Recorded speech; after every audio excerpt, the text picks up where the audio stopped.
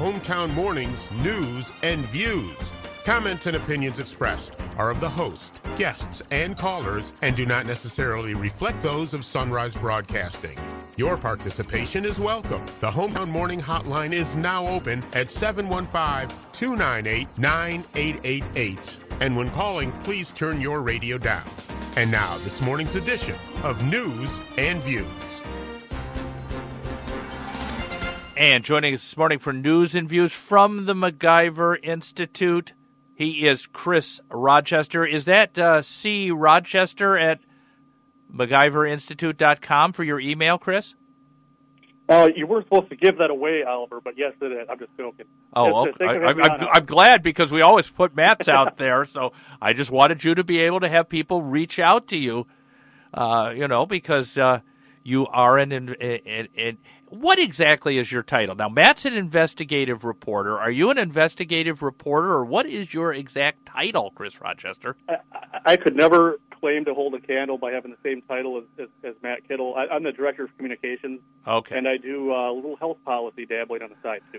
Well, before we dabble in the health, and one never dabbles, one just dives into the deep end and hopes there's water in the pool. Right. Otherwise, halfway down, you just, what am I doing here?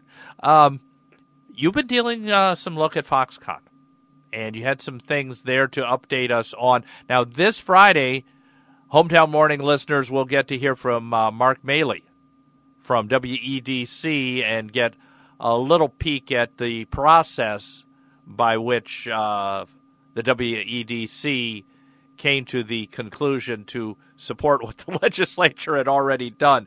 Heaven forbid they would have said no, because that would have caused all sorts of problems, right, Chris Rochester?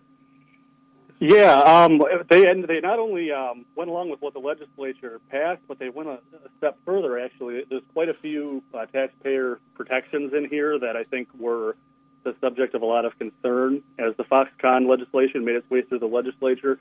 And we did find out, starting last Wednesday, what was in the Foxconn contract that WEDC negotiated.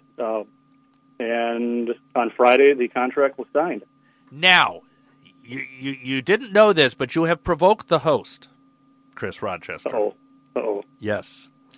Now, as I understand this, and I talked with Dana Walks, I do not understand why, and I can't find it in the statutes, that competitive advantage is a reason why this contract should not have been discussed. But wait, according to BizTimes.com, it wasn't the contract upon which WETC voted. They voted on a draft, and there were changes that could have been made after they voted before it was signed. This bothers me, Chris, immensely. As a former county board member, I vote on the deal, not a prospective deal that may be changed afterwards, because with Governor Walker's 99 gubernatorial vetoes on the wall, in one case he put in the word not, and it changed the whole intent, and the courts have said that's cool. It's not, Chris. Well, that's been a charge of critics for some time, that this process hasn't been the most open. And what we were assured of at last Wednesday when the contract was voted on, there was a press briefing, we were assured by WEDC that any changes after that point would be technical. So at this point, I'm relying on what they said, that those would be technical changes. And no doubt, if there's something more than technical, that there are two outspoken critics, including Dana Walks and Senator Tim Carpenter on the WEDC board, would no doubt bring those specifics to light. But until this time around, all the WEDC board got was the equivalent of, in academia, we call it the executive summary of the paper. And all they would get is the staff review. See, this is why you're the director of communications. You are a kinder, gentler soul than those of us who look and say what? Doggone it if I'm voting on it, I'm voting on the agreement. And the governor signs the agreement that I voted on, or I don't vote. My posse don't vote on no draft agreements. Or am I just being an extremist, Chris Rochester. No, I don't think you're being an extremist. It's always good to have full disclosure. So that is a point of that critics have dug into. Well, but if you look at the contract itself, you do see that the clawback provisions are pretty robust. The first 5 years. Explain what clawback means, Chris Rochester, because you're a director of communications. You understand the parsing of words. Right. So what the state is doing, and we can't let this one go by, it's a lot of money that the state is putting up to bring this company to Wisconsin, nearly $3 billion. So the clawback provisions in the contract are the amount of money that the company will be on the hook for if it fails to live up to its end of the contract, or if it does things like, ups and leaves, provides false information to the state, or doesn't meet certain minimum job creation targets that are in the contract. So the first 5 years, when you really have the risk of this thing falling through before the plant is built and fully up and running, 100% of all tax credits are clawbackable, if I can say that word. And after that, you still have significant numbers tied both to job creation minimum numbers and other provisions that might be violated. But I have confidence in this deal just because the CEO of the company, Terry Go, is personally guaranteeing 25% of the clawback provision. That's about $500 million, and it's pretty rare for a CEO to take that kind of step and put that much of his own money on the line. So it seems to me he has a pretty high level of confidence in this thing actually working out. Well, just remember the three fundamental rules of the host. Learn to distrust, continue to distrust, and distrust and verify. Distrust and verify. I love that. I created it. You can see, your people can talk to my people on royalty rights. All right.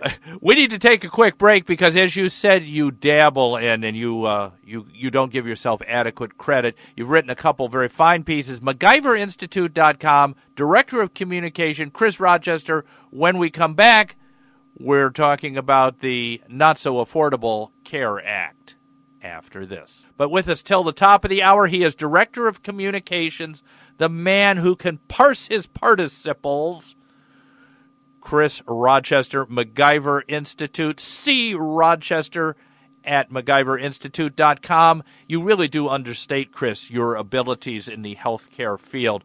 2 outstanding articles. Talk to us about them. Well, thank you for that.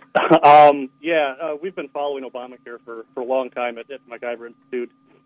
Last year, the big story was that Obamacare, which is mainly the individual healthcare market, it's called federally facilitated market, where certain plans are sold on Obamacare, and a fairly large number of people, I think 215,000 Wisconsinites get their plans on the individual market. There was 16% increase last year for those plans. This year, or for going into 2018, it's a 36% average increase. And even worse than that, 75,000 people have lost their coverage this year alone. So going into 2018, 75,000 people, because their insurer withdrew from this failing individual marketplace in Wisconsin, those people are going to be shopping for coverage whether they want to or not. So, remember the line, the big lie, if you like your plan, you can keep your plan. So 75,000 people can't keep their plan. They're going to be shopping, and they're going to be looking at plans that are going up 36% on average.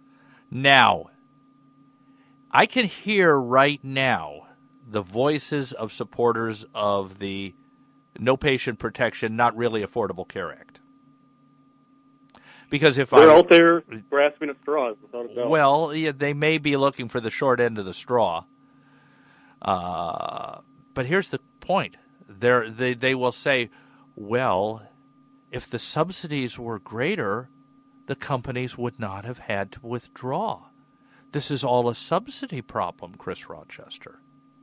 We're not giving enough corporate welfare to large insurance companies. I find that an odd argument coming from people who bear the label or carry the label of progressive.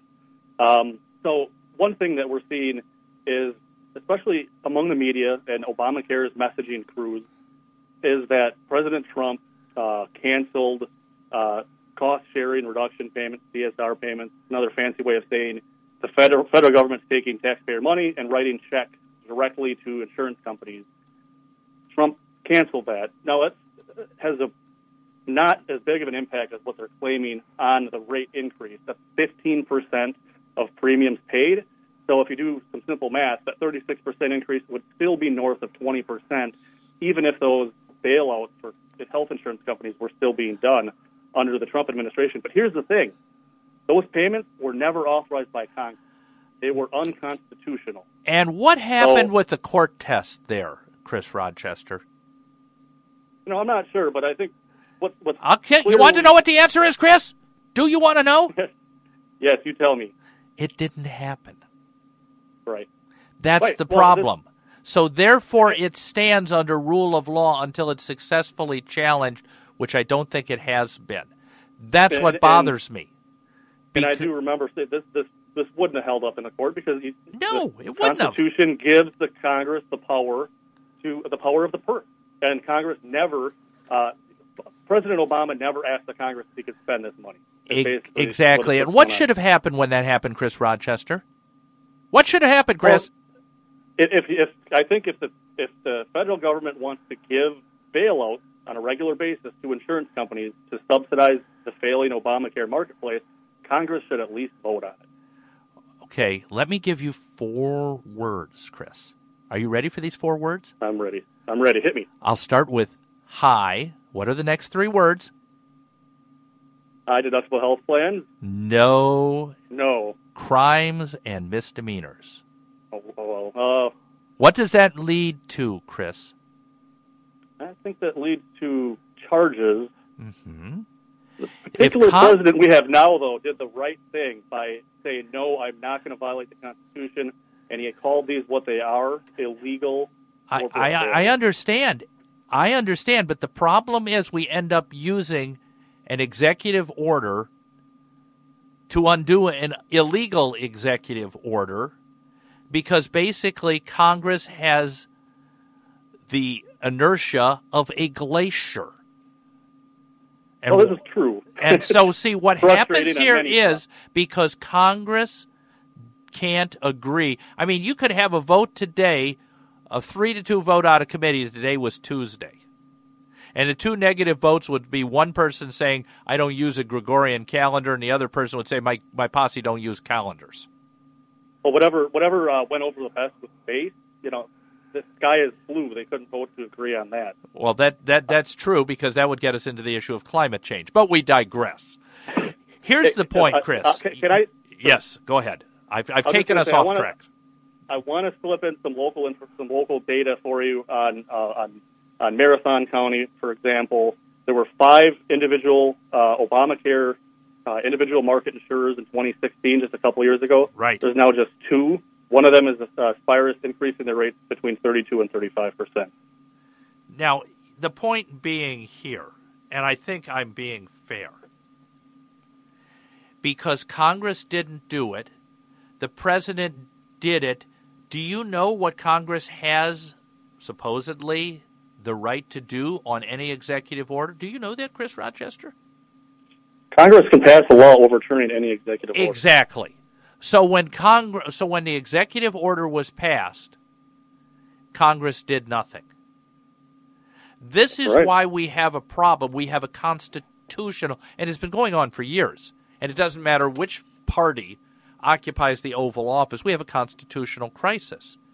And what Mr. Trump had to do is use an executive order, potentially illegally, to undo an illegal executive order because Congress did nothing. I think, so we're seeing this also play out with the tax reform debate. The majority in Congress is afraid of being said that they're mean. They're afraid of it being portrayed as taking something away from somebody. Those accusations are going to get made no matter what. The thing is what Trump did was right. And you're right, Congress should have been all over this long before the Trump Department of HHS and President Trump had to step in. And this is where, because nobody got this into the court system, and there wasn't a legal adjudication of what the president did, I'm reminded of the 1830s and Andrew Jackson. Remember the Trail of Tears and the habeas corpus, 1863 Lincoln. Are you familiar with those two, real quickly? Relatively. Well, the point is that twice a president defied the Supreme Court, whether it was in the Cherokee Nation case where basically Jackson said, let the Supreme Court enforce it, and they couldn't. Right. And Lincoln in the habeas corpus case, when he was dealing with Taney, Virginia Chief Justice, and he refused to produce the body. We've gotten to the point throughout our history, but certainly in the last 150 years or so, where basically the legal process either grinds to a halt or it's suborned, to use a legal term. And this is the whole basis of the Affordable Care Act, because it hinged on Justice Roberts taking a rather tortuous interpretation that it was a tax and therefore Congress could do it. I realize I'm oversimplifying, but we're almost out of time. The implications of this are that if we don't bail out or prop up, or the word that those supporters would use, subsidize the insurance carriers, they'll all leave, the Affordable Care Act will collapse, and we can't allow that to happen. And we see in the Virginia and New Jersey gubernatorial campaigns and the people of Maine voting to increase Medicare coverage, with federal money, by the way, that the ACA is getting new life. Fair to say, Chris Rochester? I wouldn't say it's getting propped up with a little bit stronger of a stick. The stick is more taxpayer money. But here's an example of why and how it's going to continue to collapse. It's been collapsing for long before Trump came into office. Just right here in Wisconsin, there's 7 counties surrounding Brown County, which is Green Bay and so on. In 2016, they all had 5 or more insurers on the Obamacare exchange. In 2018, they're all down to 1. And that one insurer is called Common Ground Healthcare Co-op. Common Ground is a co-op that was established in the wake of Obamacare as kind of a patch-up. It's heavily taxpayer-supported, taxpayer-backed loans. The idea of Common Ground and all 23 other co-ops was to increase competition and lower costs. What do we see in Brown County and the surrounding 7 counties in Wisconsin? They're the only insurer left, so much for increasing competition. And what is Common Ground doing next year with its rate, now that they're the only insurer left? They're increasing their rate 63% for their individual plan. So those people in those counties, those heavily populated counties, have no choice but to go with Common Ground or pay that IRS tax, if you're John Roberts and want to call it a tax or penalty. So that's the choice, the non-choice that many Wisconsinites are going to have. Well, Chris, in 45 seconds, your prescription is let it expire?